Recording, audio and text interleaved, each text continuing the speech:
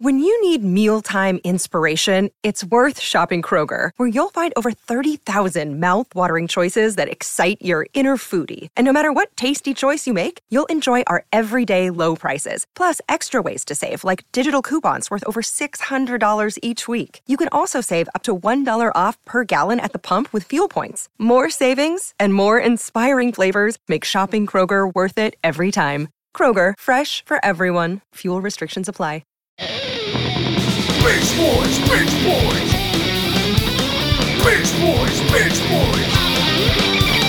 Bitch boys, bitch boys. Bitch boys, bitch boys. Bitching the fuck out of shit. Yeah, you know it's Binge Boys, the program where Lon Harris and me, Hal Rudnick, talk about streaming news, and also just regale each other with witticisms and whimsy. Lon Harris, how are you, you bearded menace? You know, I might be a little off today. I got a vaccine yesterday, not COVID. We're not getting into the vaccine. It's not a COVID vaccine show. We're not talking about COVID. I don't want to get into it. It's a whole thing. I always said, Lon, we got to pick a side of the great vaccine debate. And Lon always said, no, we're coming down. We are not going to weigh in. I'm agnostic. Listen, if you don't want to get vaccinated, good luck to you. I needed to get the Tdap vaccine because my brother, they're going to have a baby. Oh, Mazel Tov. Thank you. There's going to be a baby soon. And if you're around a baby, I didn't even know this. If you're going to be around a baby, you're supposed to get like a tetanus, diphtheria. Like you get vaccinated for all the stuff you could accidentally give a baby. I thought those were one and done forever. Like, I thought unless you, like, if you step on a rusty nail, you get a tetanus shot. But I thought, other than that, I thought I was done with tetanus and diphtheria. No. Like, you're as an adult, I guess you're supposed to get those every 10 years as an adult. Really? You're supposed to be getting a booster. But anyway, so I went to CVS. It's very easy. It's free. I guess if you have insurance, maybe it's free. Okay. And I go to CVS and I get it yesterday, and I thought I would be fine because COVID, I've had other vaccines and they don't impact me. This one has really, for a full day now, this one has kicked my ass. Oh, wow. It's knocked you through a loop, huh? I have felt sick, and my arm is still sore. I feel out of it totally, and like, for a full day. And when people were freaking out about the COVID vaccine, like all these side effects and it's miserable, I'm sick for days. I thought that was other vaccines don't do that. It was just COVID was making people feel sick afterwards. And that's why people were so suspicious. What is this thing doing to me? But no, I guess every vaccine can make you feel sick after you take it. Huh. That makes sense to me because your body is just getting this viral You're fighting load. off an infection, right? A small one. But a tiny viral load. Yeah. That's what I've called my sex excretions before. Oh. Tiny viral load. Yeah, no, I get it. It's just... Lon, why'd I go there? I don't know. I can't help myself. Boy, oh, my God. People are shutting off the podcast in disgust. We're less than 5 minutes in, and I've gone blue. Yeah, it's not even like viral load is like like an innuendo you had to. It's like it's a stretch anyway. I think that really sums me up in a nutshell, folks. Yep, thanks for listening to Binge Boys. Sorry to have offended you. Tiny nutshell, huge load. That's what they say about Howard. Oh, Lon, you really you painted a picture right there.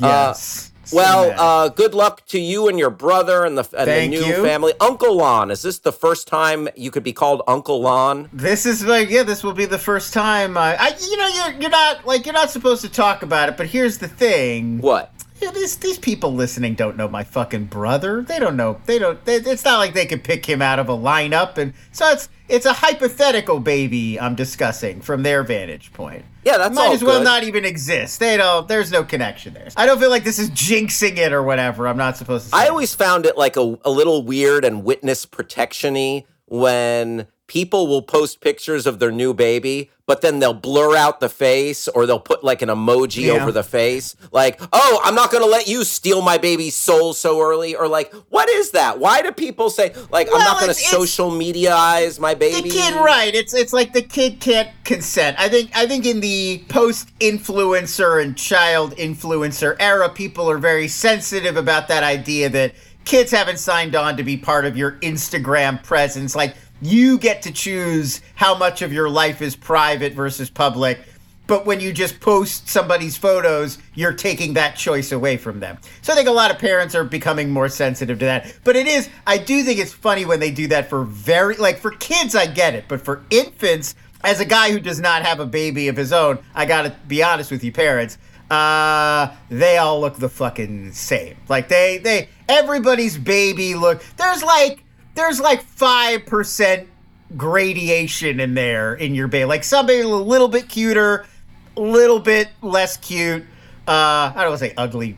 I guess there are some babies that are a little ugly, but anyway, it's not that diverse a range. Most babies look like the same to me. Yeah, no, I feel similarly. Dog pictures, give them to me all day. Baby, you're getting the stiff arm. Well, there aren't different breeds. I'm swiping left on those babies. I'm swiping right on the dog pictures. Yeah, a dog picture, it's like, oh, what is that, a Chihuahua Pomeranian mix? Like, that's instantly recognized. A baby, it's like, race, and you're not supposed to comment on that anyway. Feel like, look at that. Is that a Mexican baby? Like, you can't do that like you could with a dog. Oh, yeah, now you're wading into problematic waters there, Lon. Why are you trying to racially profile babies? Well, I'm saying with a dog breed, that's what you would do. If somebody shows you a picture of their new dog, you could be like, oh, is that an Alaskan Husky? What is that? But you can't do that with somebody. Yeah, like if you call a baby an Alaskan Husky, you're calling it like a fat Inuit. You're calling it like a fat Inuit baby. Especially, and if they're not Inuit, they really don't appreciate that. Yeah, well, so, what are you implying? So I think we've really came to the heart of the matter here. Lon needs to stop racially profiling babies like he's a TSA agent with a bone to pick. Your baby's picture because I won't know that baby if I saw them on the street anyway. It's like just baby. It just reads generic baby to me. Yeah. I'm Jeffrey Wright from Westworld when you're like, that doesn't look like anything to me. It's exactly that. I will say this. Everyone, like there is, you're right, for the most part, I think 5% gradation in the babies. But I think there are definitely babies where it's like, oh, I see that baby, cute baby. And then every once in a while, it's like, I see that baby, ooh, woof. No, oh, no, okay. It's a baby. That's what I always think when people blur out, don't look at my 2-week-old baby. It's like, it means nothing to me. I don't know. Just like a little humanoid blob wrapped in some blankets. I can't tell what it looks like. Yeah. No doesn't have any tattoos or scars or distinguishing marks yet, so I'm at a loss. Yeah, give that kid something to stand out. Pierce its ears already. Yeah, how did that baby get a 5-inch dueling scar down its cheek? That is a rough and tumble baby. Or, hey, Gen Z parents, that septum piercing is a little soon. It's a little young for body mod, yeah. All right, let's talk about the news, Hal. I feel like... The news with Lon. According to Bloomberg, Apple plans to spend $1 billion with a B on original theatrical movies in order to boost their Hollywood profile, promote Apple TV Plus. They've got, we don't know because Apple doesn't give away numbers, but the estimate, Hollywood's best working estimate is that Apple TV Plus has about 20 to 40 million subscribers, which is not bad, but way less than your Netflixes and your Disney Pluses. They're in the hundreds of millions at this point. Oh, so, they are leaving Apple TV Plus behind. Apparently, Tim Apple, not super happy about that, looking to get back into this thing. Right. So this is the plan. They've already got a few really big, high-profile movies in the works. There's that Scorsese, DiCaprio, Killers of the Flower Moon. Yeah, which DiCaprio is going around saying, it's a masterpiece. I'm a part of a masterpiece. You heard it here first, folks. The guy who's in it says it's a masterpiece, and he would know.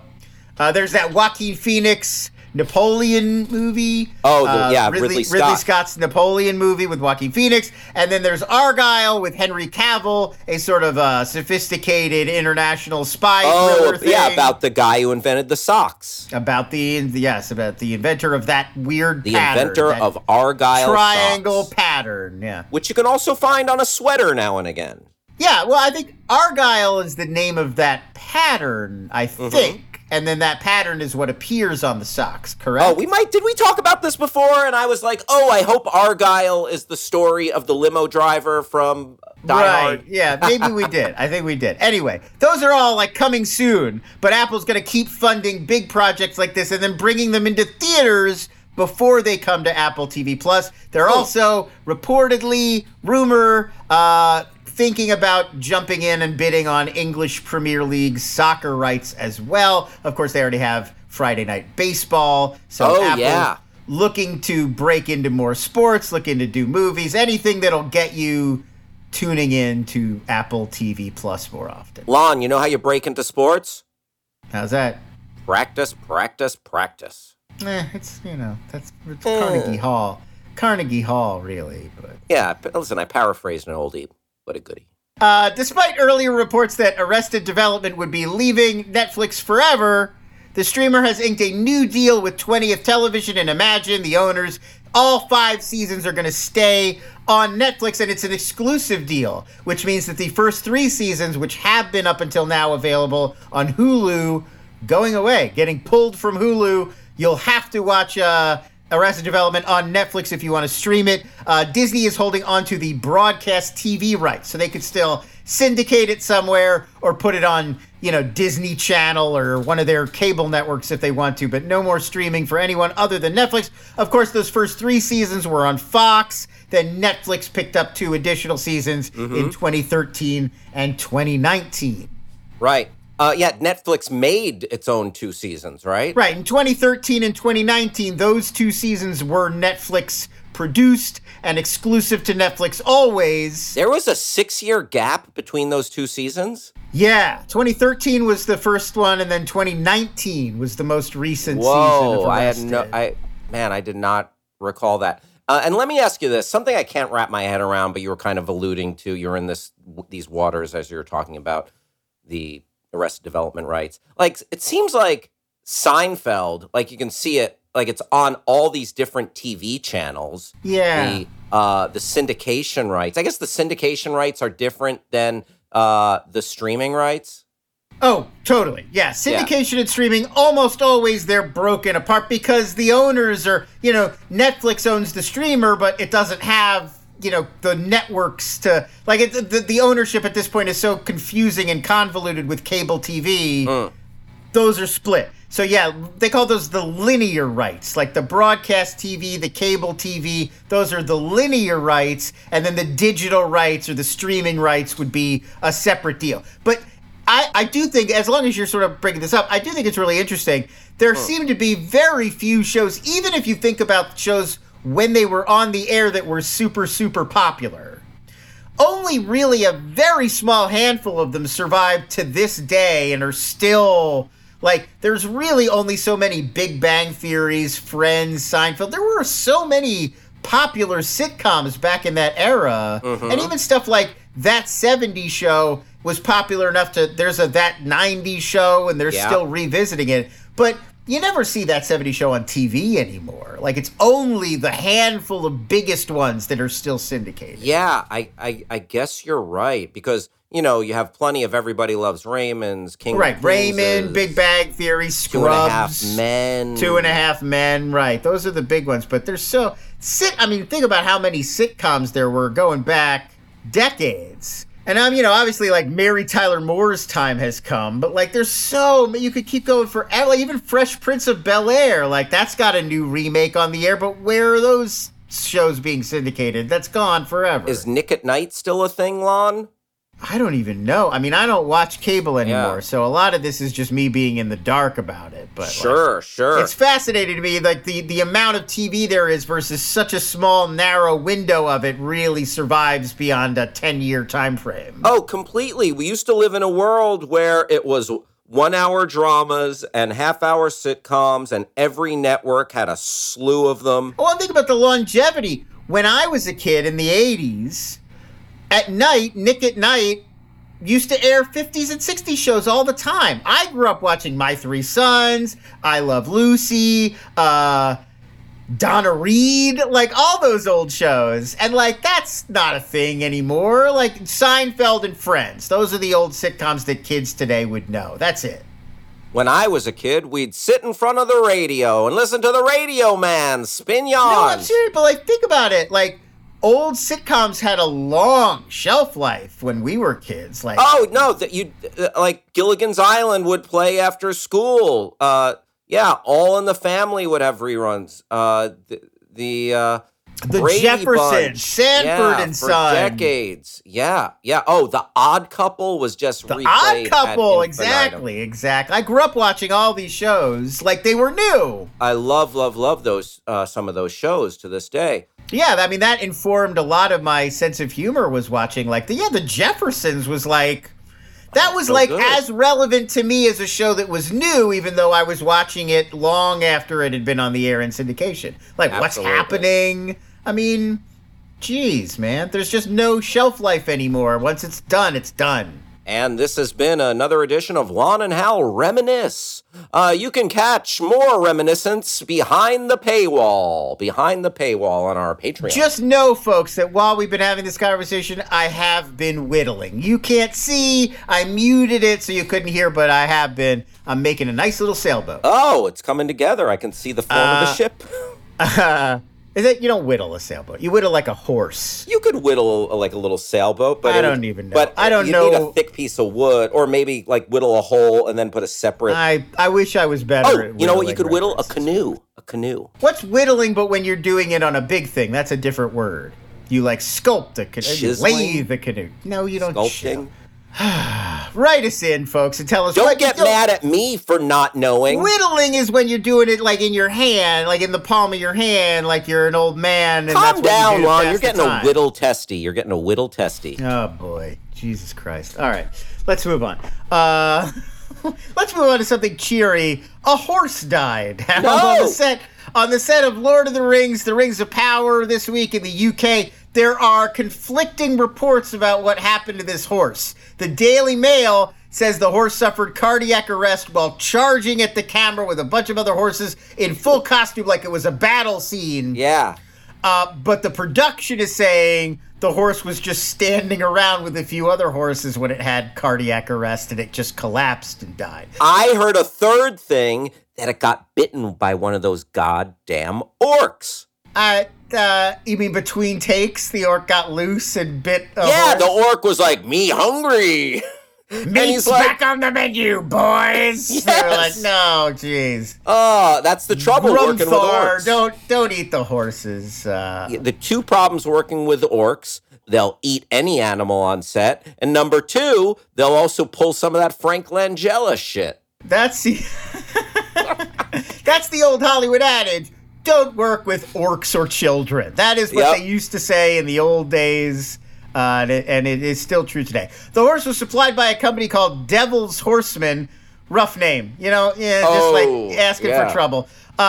They said this is their first on-set fatality in 50 years of making films and TV shows. First I guess they horse on didn't their do hands. the HBO show Lucky, huh? Well, right. That's what I was about to say. My next point. This is the third HBO original where there's been a horse death, because there was also The Gilded Age also had a horse death. Wait, on this the is set. not an HBO original. No, this isn't. But the two HBO originals and then now show. Lord of the Rings. Third show, yes. Luck, the horse race one, and Gilded Age recently also had a horse death. Gilded Age had a horse death. And now Lord of the Rings of Power. Third, PETA once again calling on Hollywood to stop using live animals in productions.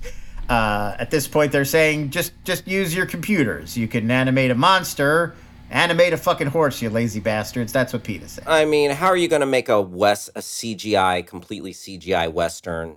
It's called a horse opera. I gotta be honest with you. My natural inclination as a longtime movie fan, as a fan of classic films, is the way they always did it, the real way, fucking put an actor on a horse, send him out there and film him with a camera. But at this point, Marvel is just throwing actors into a cube and everything around them is animated. It does seem kind of antiquated, the idea that we have to torment these animals to make a movie. Yeah, I mean, yes. You could probably But then I always feel better when I see, no animal was harmed during the filming of this. Now, let me ask you this, Lon. Most of the time it works out and the animals aren't. Well, that means they don't die, but we don't know if the animals enjoy the act of making a movie. They probably don't. Give him a sugar cube afterwards. Give him a carrot and a sugar cube. He'll be all right. Now, look, though, if it's the same to the horse, it would probably just enjoy hanging out in the shade and not having to act for a living, but like... You're right. Listen, do animals enjoy being eaten either? And let me ask you this. Does Lord of the Rings... I have a hard time making an argument. I enjoy doing it, but I have a hard time making a real clear argument in favor of it.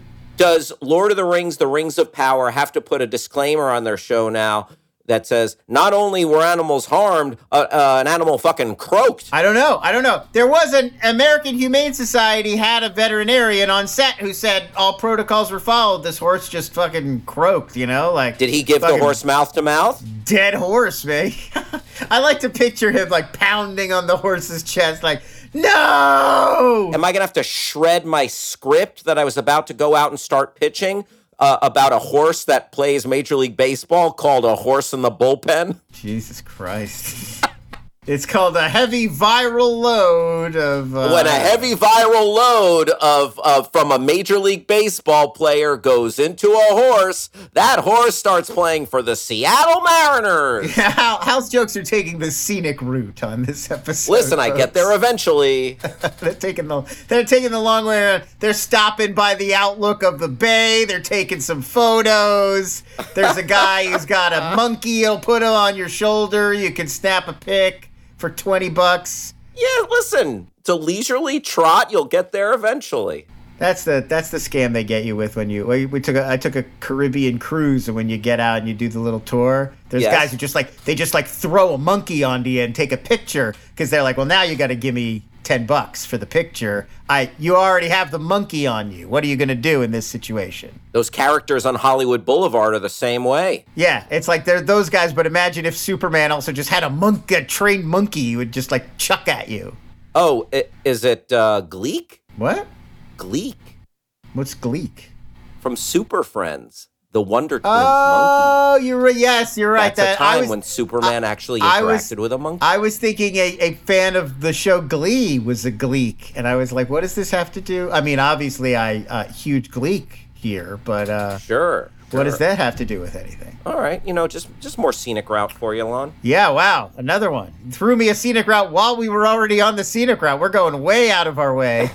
Yeah, we're taking a whole extra afternoon and seeing the Grand Canyon on this tour. Reprogram the GPS. We'll get there eventually.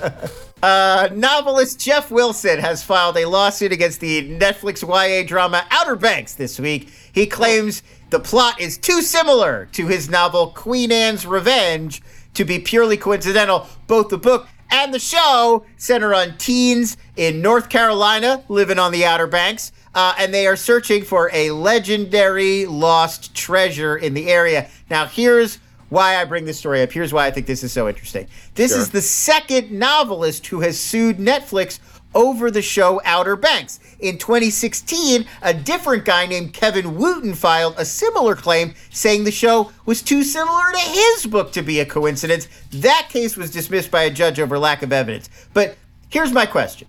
Yeah. Once multiple people are suing the same show saying it ripped off their idea, isn't that basically like everybody admitting it's just a common idea? Yeah. It wasn't your idea because that other guy had it. You make a good point, Lon. It's like it speaks to the zeitgeist or something. Like it seems to me if you're the judge, I could be like, well, this idea obviously was out in the air. There was another book about where a different guy had that same idea. Maybe it's just not. And then I looked at it like, there are legendary lost treasures along the coastline of the U.S. because there used to be a lot of maritime pirate commerce kind of activity. It's only logical that there would have been sunken ships that had valuables on them off the coast of North Carolina. So, of course, it's not that rare an idea. The Goonies is about kids looking for treasure. They all ripped off the Goonies line. Right. The Goonies is like kids looking for treasure, legendary pirate treasure in their neighborhood. Like, basically, my message to all these novelists,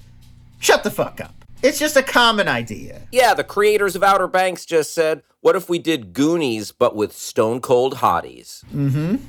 That legitimately is basically the pitch for I've never watched Outer Banks. I have not watched it either. The one woman from Knives Out, Glass Onion. Right, Glass Onion, and Madison, what's her? Madeline Klein. She's in that Outer Banks show.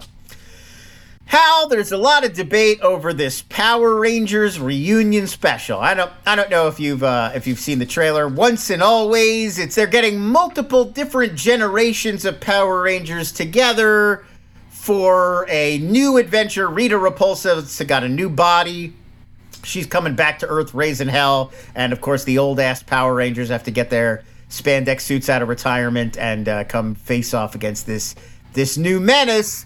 But anyway, so we got two of the Can I posit one thing? Is it so that setup sounds essentially like it's Spider-Man No Way Homing all the Power Rangers casts?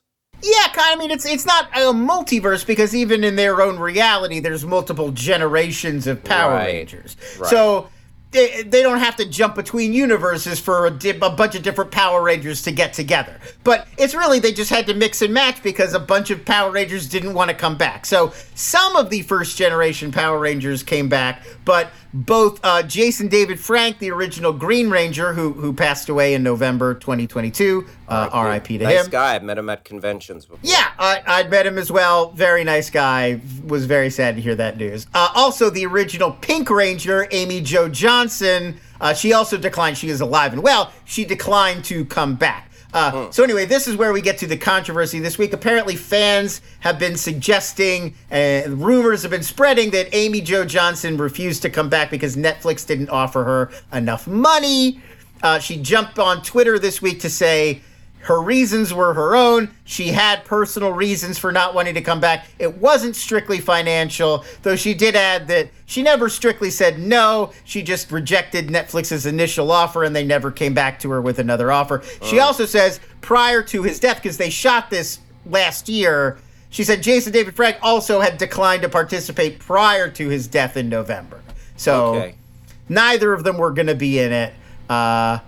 We don't know why. Maybe she's just too old to want to put back on the spandex suit and be a Power Ranger again. Who knows? Lon, I'll tell you what. I haven't watched too much Power Rangers, to be perfectly frank with you. But I've lived it in as much as I was an extra in some Power Rangers TV shows back in the late 90s, early 2000s, when I first got to California. That is interesting to me because, so my assumption is they don't film the action scenes. Those were taken from a Japanese show. You're only filming the high school scenes where they're at the malt shop, right? Or were you filming? No, there was some action scenes. There were monsters and stuff? There was a guy in a monster costume and there were some Power Rangers hopping around and we were like, oh no, the city's under attack. Take cover. Oh, interesting. Because I thought, they call those tokusatsu shows. Right. That whole genre, like Ultraman and Super Sentai and all those shows that Power Rangers is lifting from. Mm-hmm. And I always assumed that almost all if their masks are down and they're in the costumes and they're fighting the monsters, that's the stuff taken from Japan. And then we're making the stuff where they're out of their costumes and they're hanging out.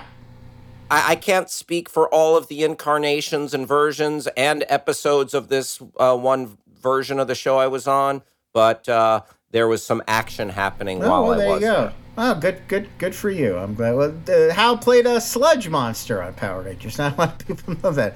Toxic sludge monster with quite a viral load. Oh boy, there it is. Brought it back around. So look out for that. That's coming soon. I think that's in a week or two for all you. The thing is, here's the thing about getting old that is one of the grimmest parts. is when pop culture like laps you. Like you were too old for something the first time around, and then the wave of nostalgia for it hits. Like the kids who enjoyed it in the first place are now old enough to be like, they love it again, and you're like, man, I have now missed this thing twice. The two biggest ones, we're talking about both of them today. Sneak preview. Power Rangers, Pokemon. I was too old the first time around. I was already in high school for Power Rangers and Pokemon, like snide, like kid stuff. Bleh, pfft, never mind. And now it's like big again. Like all those kids are 30 now and love it a second time. And I'm still like, I don't know the Pokemon. I can't tell them apart. Oh, yeah. It's like too old the first time, way too old the second time in a weird way. Oh, life. It feels Stop bad. passing me by. It feels bad. All right, let's move on. Eddie Redmayne signed on to star in Peacock's new adaptation of The Day of the Jackal. Now, this was a book.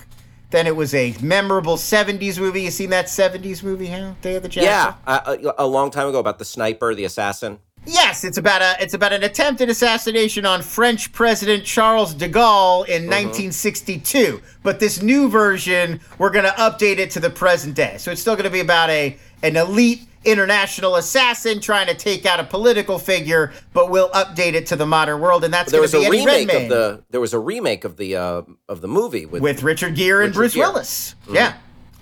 Bruce Willis was the jackal, and Richard Gere was the guy chasing him down. So we don't know who's tracking the jackal in this one, but they said it's going to be more from the jackal's perspective, sort of psychological about him as a character, and he's going to be Eddie Redmayne. And it comes from Ronan Bennett, the creator and head writer of Top Boy, is taking over. Oh, sure. He'll be doing the Day of the Jackal show.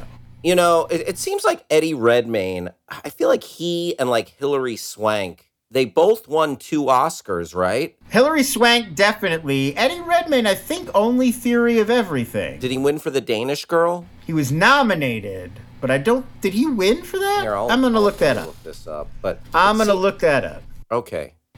Consecutive nominations, but no, he was nominated 2 years in a row, but he only won for Theory of Everything. Ah, okay. It just seems like he kind of like disappeared into the woodwork here, and it doesn't get enough cred. I mean, he makes some offbeat choices. He was in that. There was a movie he was in last year called The Good Nurse with Jessica Chastain, a Netflix movie that I actually thought was pretty good. It just didn't end up getting any.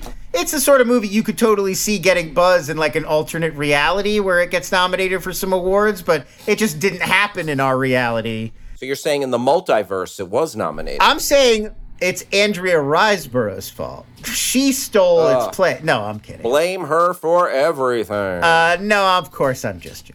It's just, one of those things that it's not his turn, but I'm sure he'll have another turn at some point. Obviously, Jupiter Ascending, one of the all-time great villain turns, so gotta give him big credit for that one. The next Walking Dead spinoff, Dead City, comes to AMC and AMC Plus in June. I'm over it. Oh, wow. He's done. How's done, folks? I mean, listen, if you're AMC, you had the Albuquerque verse, but now Better Call Saul is done. So that you don't have that franchise anymore. No. What else have you got? You need something reliable. You need your go-to. Yeah. There's no Mad Men spin-off happening, so they probably see the success of Last of Us and are like, "Oh, people are not done with dystopia." And I mean, I don't think people are necessarily done with dystopia, but no, because we live in a fucking dystopia, Lon. But I feel like your sentiment is pretty widespread. Bear in mind, Walking Dead was still one of the top shows on cable when it went off the air. So we're still talking about a powerful, meaningful, highly visible, well-known franchise. But yeah, I think there is a little Walking Dead fatigue out there. So we'll see how much longer this goes on.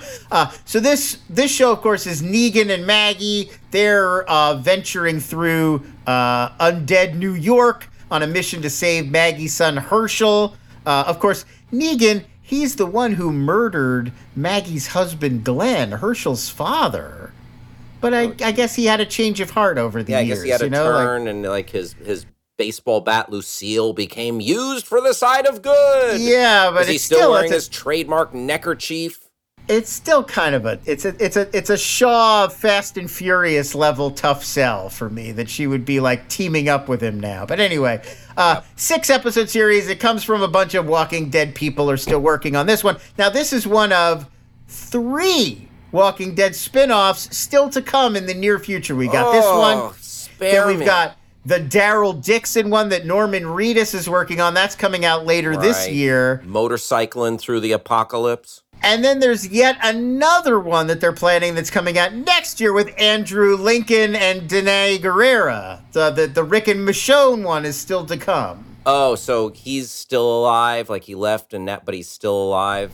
Well, I think, didn't we, at some point they jumped way into the future and there was like old man Rick. So he lives to be, I think we've established he lives to be an old man. How'd they explain him leaving the show? Did he just like, I'm going on my own, Carl?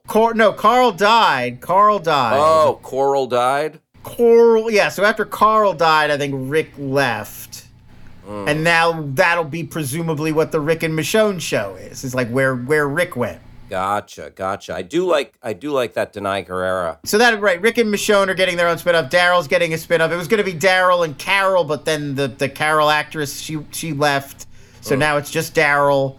So yeah, it's a lot. I think that's probably too much. I think they should have done what HBO is doing, which is develop a lot of Game of Thrones spin-offs, but then just cherry pick only the best ones actually make it to TV. You know, they like cut that one that was going to have Naomi Watts, and like they're being very judicious about which ones get on TV. And I feel like maybe AMC should be doing the same, like develop all these ideas, but then only go to market with the ones that really work out the best.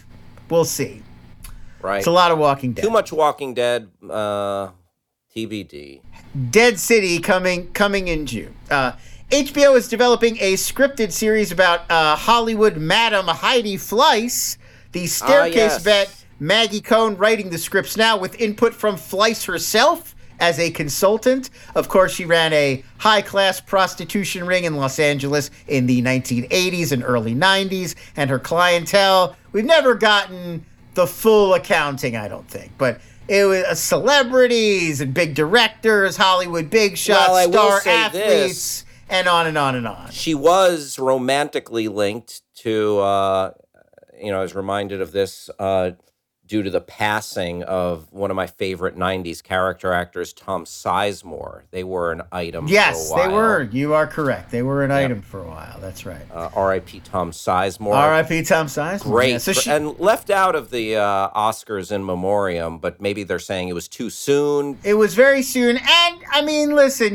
when you're talking Sizemore, a legendary career in a ton of great movies. Had a few years there in the 90s where he was in 2 or 3 classics a year. Not the best guy. A very troubled guy, a domestic abuser.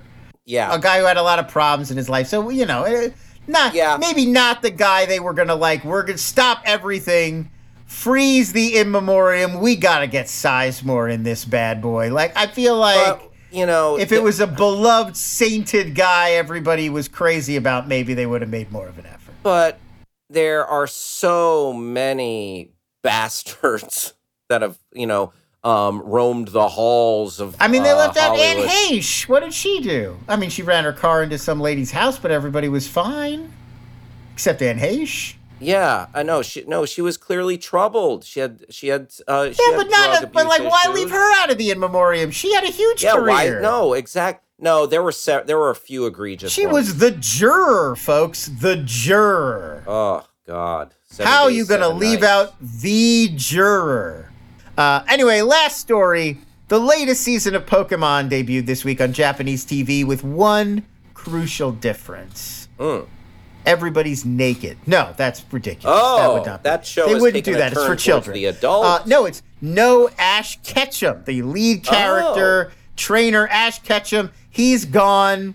Not dead, just not on the show. The new season, called Pokemon Horizons, it centers on Pikachu traveling the world with two new trainers, Liko and Roy, in a steampunk airship. This is the first ever season without Ash as a main character. The creative team has suggested, still in the mix, could return to the franchise at some point down the road, just not starring in this season of TV. I had heard that the reason Ash wasn't in it was because he finally caught them all, and by caught them all, I mean the diseases, and then he died. Wow, that's a grim final season for the Pokemon show. Yes. Ash Ketchum. Do humans even get sick in the Pokemon verse? I've never seen that happen. No, I think life is a bowl of cherries for a human. Yeah, things seem pretty much just like everybody's always just focused on Pokemon all the time, as far as I can tell. There's no life outside of what's happening in the world of Pokemon. They're very single-minded. Yeah, I want to know, how does Misty, how does she pay her car note? Well, it's like Pokemon. That's their job. They all work in the Pokemon circuit or what have you. Gotcha. But it's like Dragon Ball Z, where it's just like, they're all very focused on fighting and power-ups, but then, people have jobs and there's like companies and stores and stuff. Like, that doesn't really seem, I don't feel like Pokemon is like that. I feel like every conversation is like, what's up with them Pokemon? Let's fight. It's funny. In Pokemon, there's a lot of dealing with the Pokemon. I just mean it doesn't feel like any world or reality for them exists outside of Pokemon fighting, whereas in a traditional anime show, they're going to competitive culinary academy, but they go on a date. You got friends. Like there's life outside of the thing that the show is about. Even like Demon Slayer, it's like occasionally they'll go get like a nice bowl of ramen and have a discussion about how their lives are going. Chainsaw Man has like crushes and he an apartment and like Pokemon. No, it's just like we gotta get out there and fight these fucking Pokemon. There you have it, folks. Two old white men discussing Pokemon. Hope you've enjoyed that. You can find more of that behind the paywall. No, never again. I'm never talking about Pokemon. Is that all for the news? That's it. That's all the news there is in the world. Coming up, we've watched some programs that we're excited to talk to you about. Binging the fuck out of shit. Welcome back, Lon. You know what? Let's also say welcome back to Perry Mason, Matthew Reese, the titular character in the second season. Not a real guy. We don't have to say welcome back. He's not real. He's second fictional. Season. Well, welcome back because it's the second season, so it's back. It's been back for a few weeks. Oh, I get what you're saying. Okay. HBO, Perry Mason. I'll say this. I liked the first season.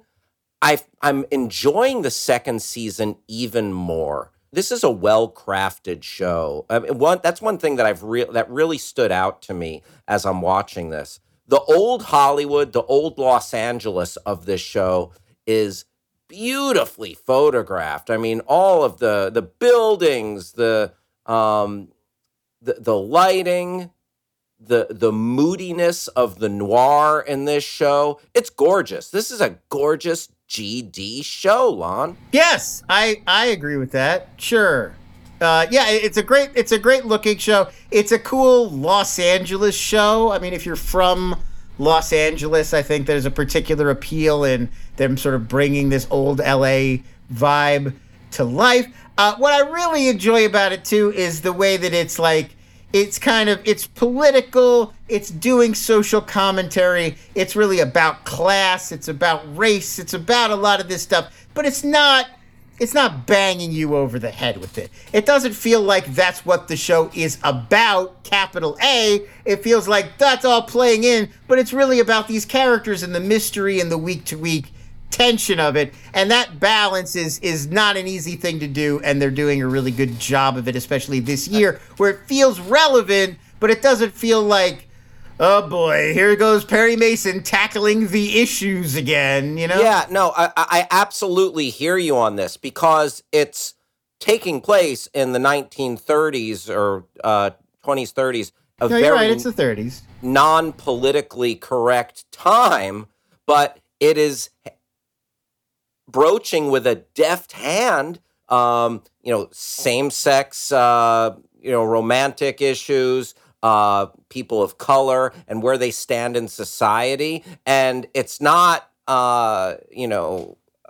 giving it like this, it's not glossing over it. It's giving you a point of view that is true to the time, but is also up with, today's, views on various issues. And it's a thoughtful exploration. I think it's doing that like the best LA noir and the best sort of neo-noir stuff kind of does, where it's sort of using the mystery and that side of the narrative to really explore, the real history of the city and the real sort of socio-political threads that made LA what it is today. And in that kind of a, James Ellroy kind of way. Walter Mosley, who did Devil in a Blue Dress and all those Easy Rawlins books, kind of explores a lot of this stuff. Chinatown, of course, being like a really famous example. Long Goodbye. And like, I feel like this really cleanly fits into that sort of mode and that world. And a lot of this is drawn from real LA history as well.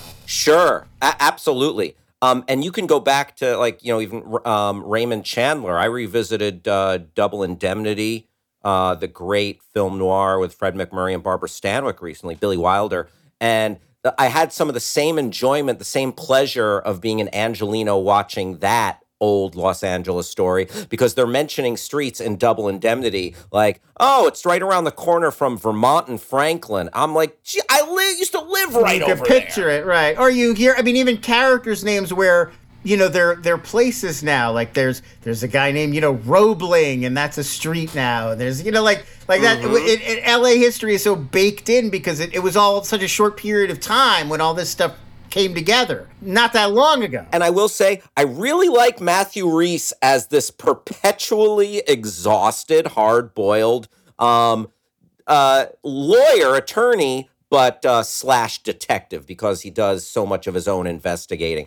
And his partner, Della Street, it's really fun to watch. I feel like this season, even more than the last season, which I enjoyed, is, Matthew Rhys's character is that much more compelling, and the storytelling's really intricate. It'll drop little, you'll meet a character or you'll see something, and then they'll bring it back 1 or 2 episodes later. So it rewards the viewer in that way with intricate, nicely woven storytelling, and it's a good whodunit as well. And yeah, I'm really enjoying the hell out of this season of Perry Mason for all of the above reasons, Lon. If you haven't watched season 1, you're probably going to want to watch that first. I think you don't have to. You could jump in. It's a different case as long as you sort of, the first episode, you got to just kind of accept, like, just go with the references to season 1, but there's not a lot of that, and it's certainly not plot-wise jumping back and forth a lot. Like, it's an all-new story this year. Yeah, in season 1, you do get a fun performance from She-Hulk, Tatiana, what's her name? Maslany. So worth checking out. Season 1 was good, but yeah, season 2, it's really hitting these beats of like great noir, and I'm enjoying the heck of it. Yeah, Perry Mason, HBO. And then if you want to do a deep dive, go check out the old Raymond Burr Perry Mason. You can compare and contrast. A classic show from way back when that was brought back in the 80s for a bunch of TV movies. I sort of feel like after this is done, like after they're done with their take on Perry Mason, they should do one more season of just episodic, like put Matthew Rhys, give him a little belly, and just have him do one season of the old school type show, where it's like, this is how he ended up. There you go. Because this is basically a prequel to the Raymond Burr Perry Mason. Like, he's already an old, long-time defense attorney in that show, and this is the beginning of his law career. So you could reasonably end this show where that show begins. I think that would be a funny full circle moment. Not since Newhart ended. There you go. Yeah. Okay. Let's move on. Lon and I both watched a film that is available right now on Hulu, Boston Strangler. Zodiac 2. Zodiac goes Boston. Yeah. Now, when we were talking about this before the show, and Lucin Beantown. Zodiac returns. So, break down for the folks why you feel the similarities. That resonated. So blatant. It's so blatant. There are entire scenes that this movie just lifts directly from Zodiac. Wow, I need to rewatch Zodiac because it's one of my favorite Finchers. I haven't seen it in a while. There is a scene where Keira Knightley suspects this guy is like somehow caught up in these Boston strangling murders, and she just takes it upon herself to just go to his apartment and visit him. And he's this kind of creepy guy, and he opens the door and he's like, hey, come in. And he's leading her down this like long, weird hallway, and he's very suspicious, and the tension is slowly mounting. And then suddenly she just hits the point where she just reaches her limit, and she's like, it's not worth me potentially getting strangled over. And she just makes up some excuse and sort of like humiliated, bolts out the door and all the way to her car. Yeah, it's like, oh, I gotta go. I left the oven on. Bye-bye. Hyperventilating, and finally makes it into her car to safety. That's Jake Gyllenhaal does that in Zodiac. He goes in, it's Charles Fleischer, the actor who voices Roger Rabbit, who leads him into the basement, and they're looking at the posters, and then he just gets creeped out. This guy might be the Zodiac, and he runs out, and it's like, I mean, it is really, to me, there becomes a certain point where it sort of stops being an homage or a riff, and it just becomes like, well, you're kind of just lifting ideas from David Fincher, and we've all seen Zodiac. What's the point? Why revisit these ideas that obviously you're not going to get credit for? They're David Fincher's ideas. Even the lighting and the cinematography looks very much like Zodiac, and the whole way that the story is told of it's like we're learning about this killer, but through the people who become obsessed with the case. And the inscrutability and the fact that none of the pieces ever link up, and the unknowableness of it, and on some level where it makes you even question, like, well, why is it so important to these people to untangle this impossible to untangle mystery, and what are they getting out of it? And all of that stuff is exactly what Zodiac's approach is. So, I mean, I don't mean to say this is like a terrible movie. Like, I enjoyed watching it. Keira Knightley and Carrie Coon, I thought, were both very good. Same. And I think there is an angle here which is interesting, which is the perspective of these two women reporters at a time when big newspapers were a total boys club, and not only all the clever things they had to do to get the story, which would normally be this kind of movie. It is a journalism reporting movie on one level. Yeah, it gives the spotlight treatment. Right, but they had to be doubly clever case. because they also had to be clever about the ways to navigate their office and the other people working there to get on the story and to stay on the story and to not lose the story. I thought it did, like, we talk about some of the way Perry Mason handled some of the politics of the time. I thought this did a nice job of letting you know about, the boys club of the newsroom. Women showed how women were only on the fashion or the lifestyle sections. And then also the politics of the police department. Like, there's some, like, how much being essentially bootlickers restrain them from holding the police accountable for bad policing and not solving these crimes and letting this stuff run rampant. So I thought it dealt with a lot of the machinations of the political engines at the time pretty well. And just a couple of things that also bumped on me. Again, like you, I didn't love it. I liked it. I enjoyed watching it. I felt like there were so many great character actors in this. People that I love, like David Desmalkian, Chris Cooper, Bill Camp. Sure.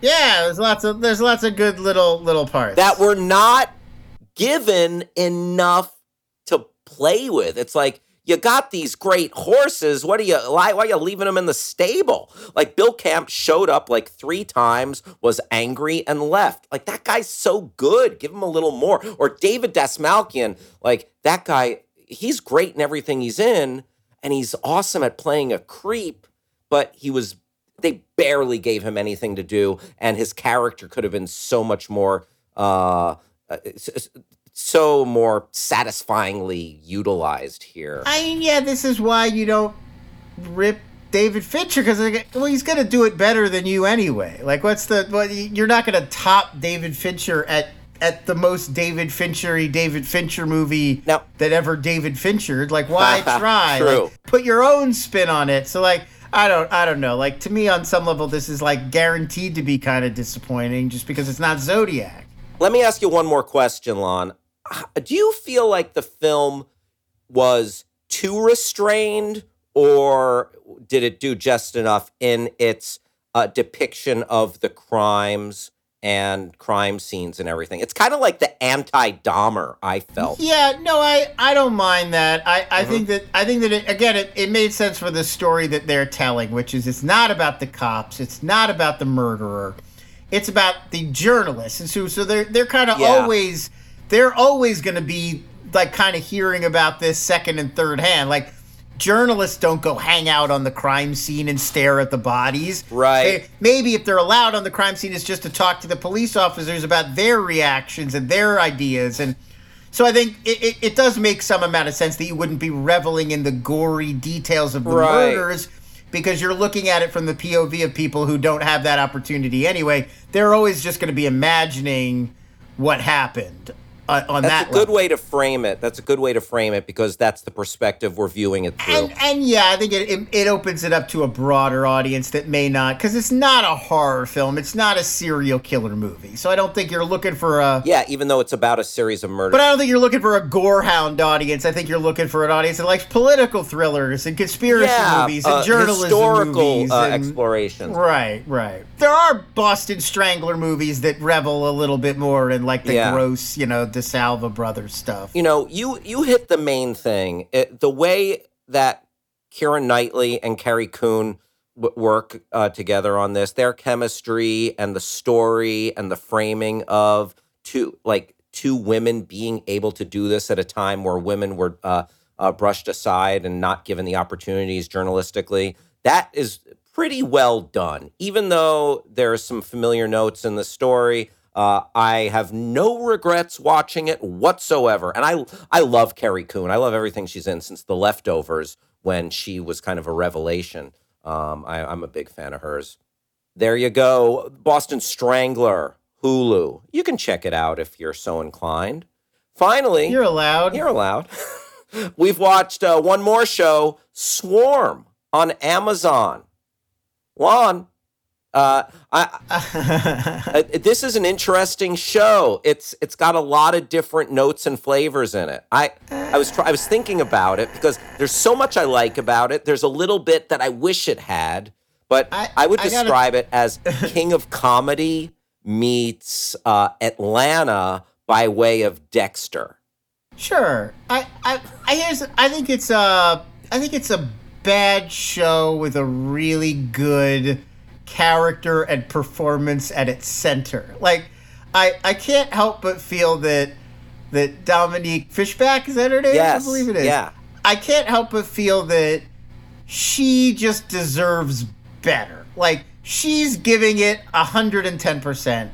It's a fun character. And the trappings of the show are really fun. But I don't feel like the show has much to say about this character or even a lot of insight into this character. I just feel like it's just kind of, hey, look at this character we made up. She's fucking crazy. This is weird. And like that's kind of it. Like I'm not finished with the show. I'm only about halfway through. Yeah, I've watched 5 episodes. I'm gonna finish it. They're only 30 minutes or so. Yeah, and I think there's only 7 of them. It's quick. I should have just finished it, but I didn't get around to finishing it. I'm enjoying it, but it feels so slight, and it feels so much like not like Atlanta, where Atlanta feels so dense. Atlanta, the characters have way greater depth, and you get to know Brian Tyree Henry. Yeah, and I just think Atlanta, it's very thoughtful. There's a lot going on in every episode. There's a lot of ideas, and it feels really thought out, worked out, Atlanta.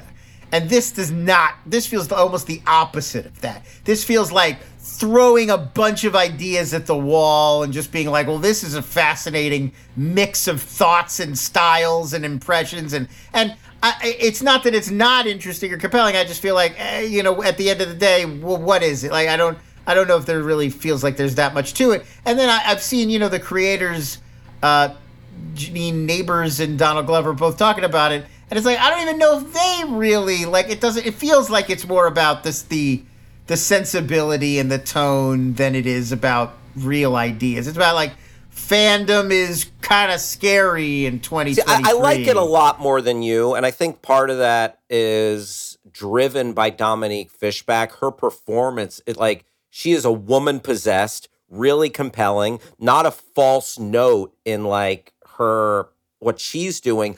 But I think I agree with Lon on kind of his main thrust here, that it could be better. The writing does not live up to the performances in the show because it's not like these things aren't justified. She becomes like, essentially in a nutshell, it's about she's a fan of this fictional artist named Naja, who is essentially an avatar or a stand-in for Beyonce. She's a Beyonce fan who goes homicidal and goes on this countrywide killing spree. Even that, like, that's the pitch. That's what they keep saying the show is about.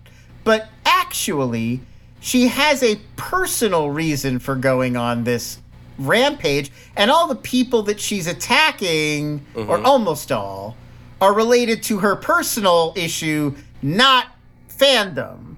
And so it really is like even the core idea of the whole show, which is that it's this exploration of modern fandom and how intense and crazy it's become. Even that they're really not committed to. They came up with this whole personal story to drive the revenge that's not connected to being a fan. And it's like I don't get it. Like, why not just have the courage of your convictions and make it about being a fan? Or why not leave that more into the background and make it more about the revenge that she's actually getting? Like, it just feels like it's not committed to any of these ideas, and it's just throwing them all out there. I really like what the show is. I love that it exists. I think this is a great idea. But what is the idea? Because it's like episode to episode. That this fan gets so twisted and creates such this complex fantasy life. But like, let me throw this at you. Like, there's almost in some ways it's a reverse poker face. It is kind of episodic. She's constantly going and meeting different groups of people. Yeah.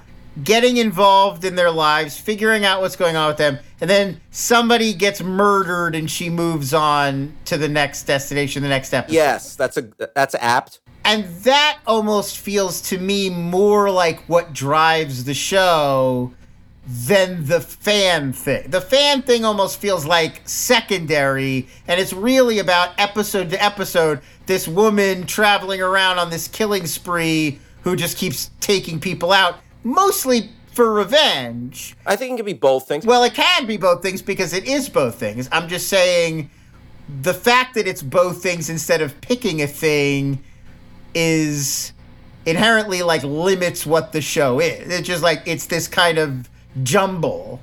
It's that. I don't think what you're saying is untrue, but I will say mainly for me, the writing lets down the overall premise and this character. Because if the writing really served Dominique Fishback, who's a fucking force, and I remember her from Judas and the Black Messiah, she's really strong. Her performance is great in this, but she could be like a female Travis Bickle. She could. That's why I compared her to the King of Comedy. This character could be more like Rupert Pupkin. More like a Rupert Pupkin. Yeah, Rupert Pupkin. Or like this could be this homicidal person who, there's a method to the madness. I get it. I don't agree with it. Like, but there's not a method to the madness. It's just like crazy. But there's not. It's a little too random. The writing lets it down, and it's like, okay, she just arrived in this place, and we're just gonna go along with this random stuff that just started happening. Like, she broke into this guy's apartment, and he's fine with her being there. It's like stuff that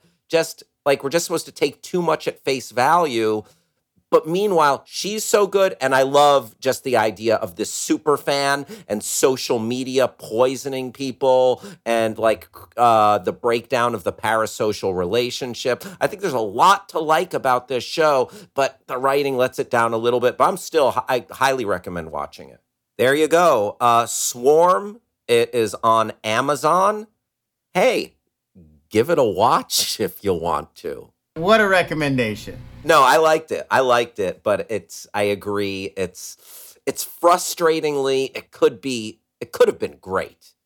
But there you go. Lon, those are the programs we've watched. Hoot hoot, Owl Nation. Where the hooligans at, Lon? Starburns. Somewhere, I don't know. They're flying around in their owl nests. Starburns Audio, thanks for having us.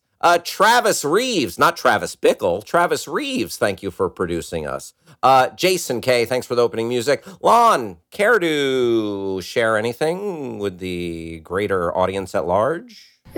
Hey, you can find me on Twitter at LONS, I guess, for now, until Elon bans anyone not paying $50 a month or whatever. That's it. That's fine.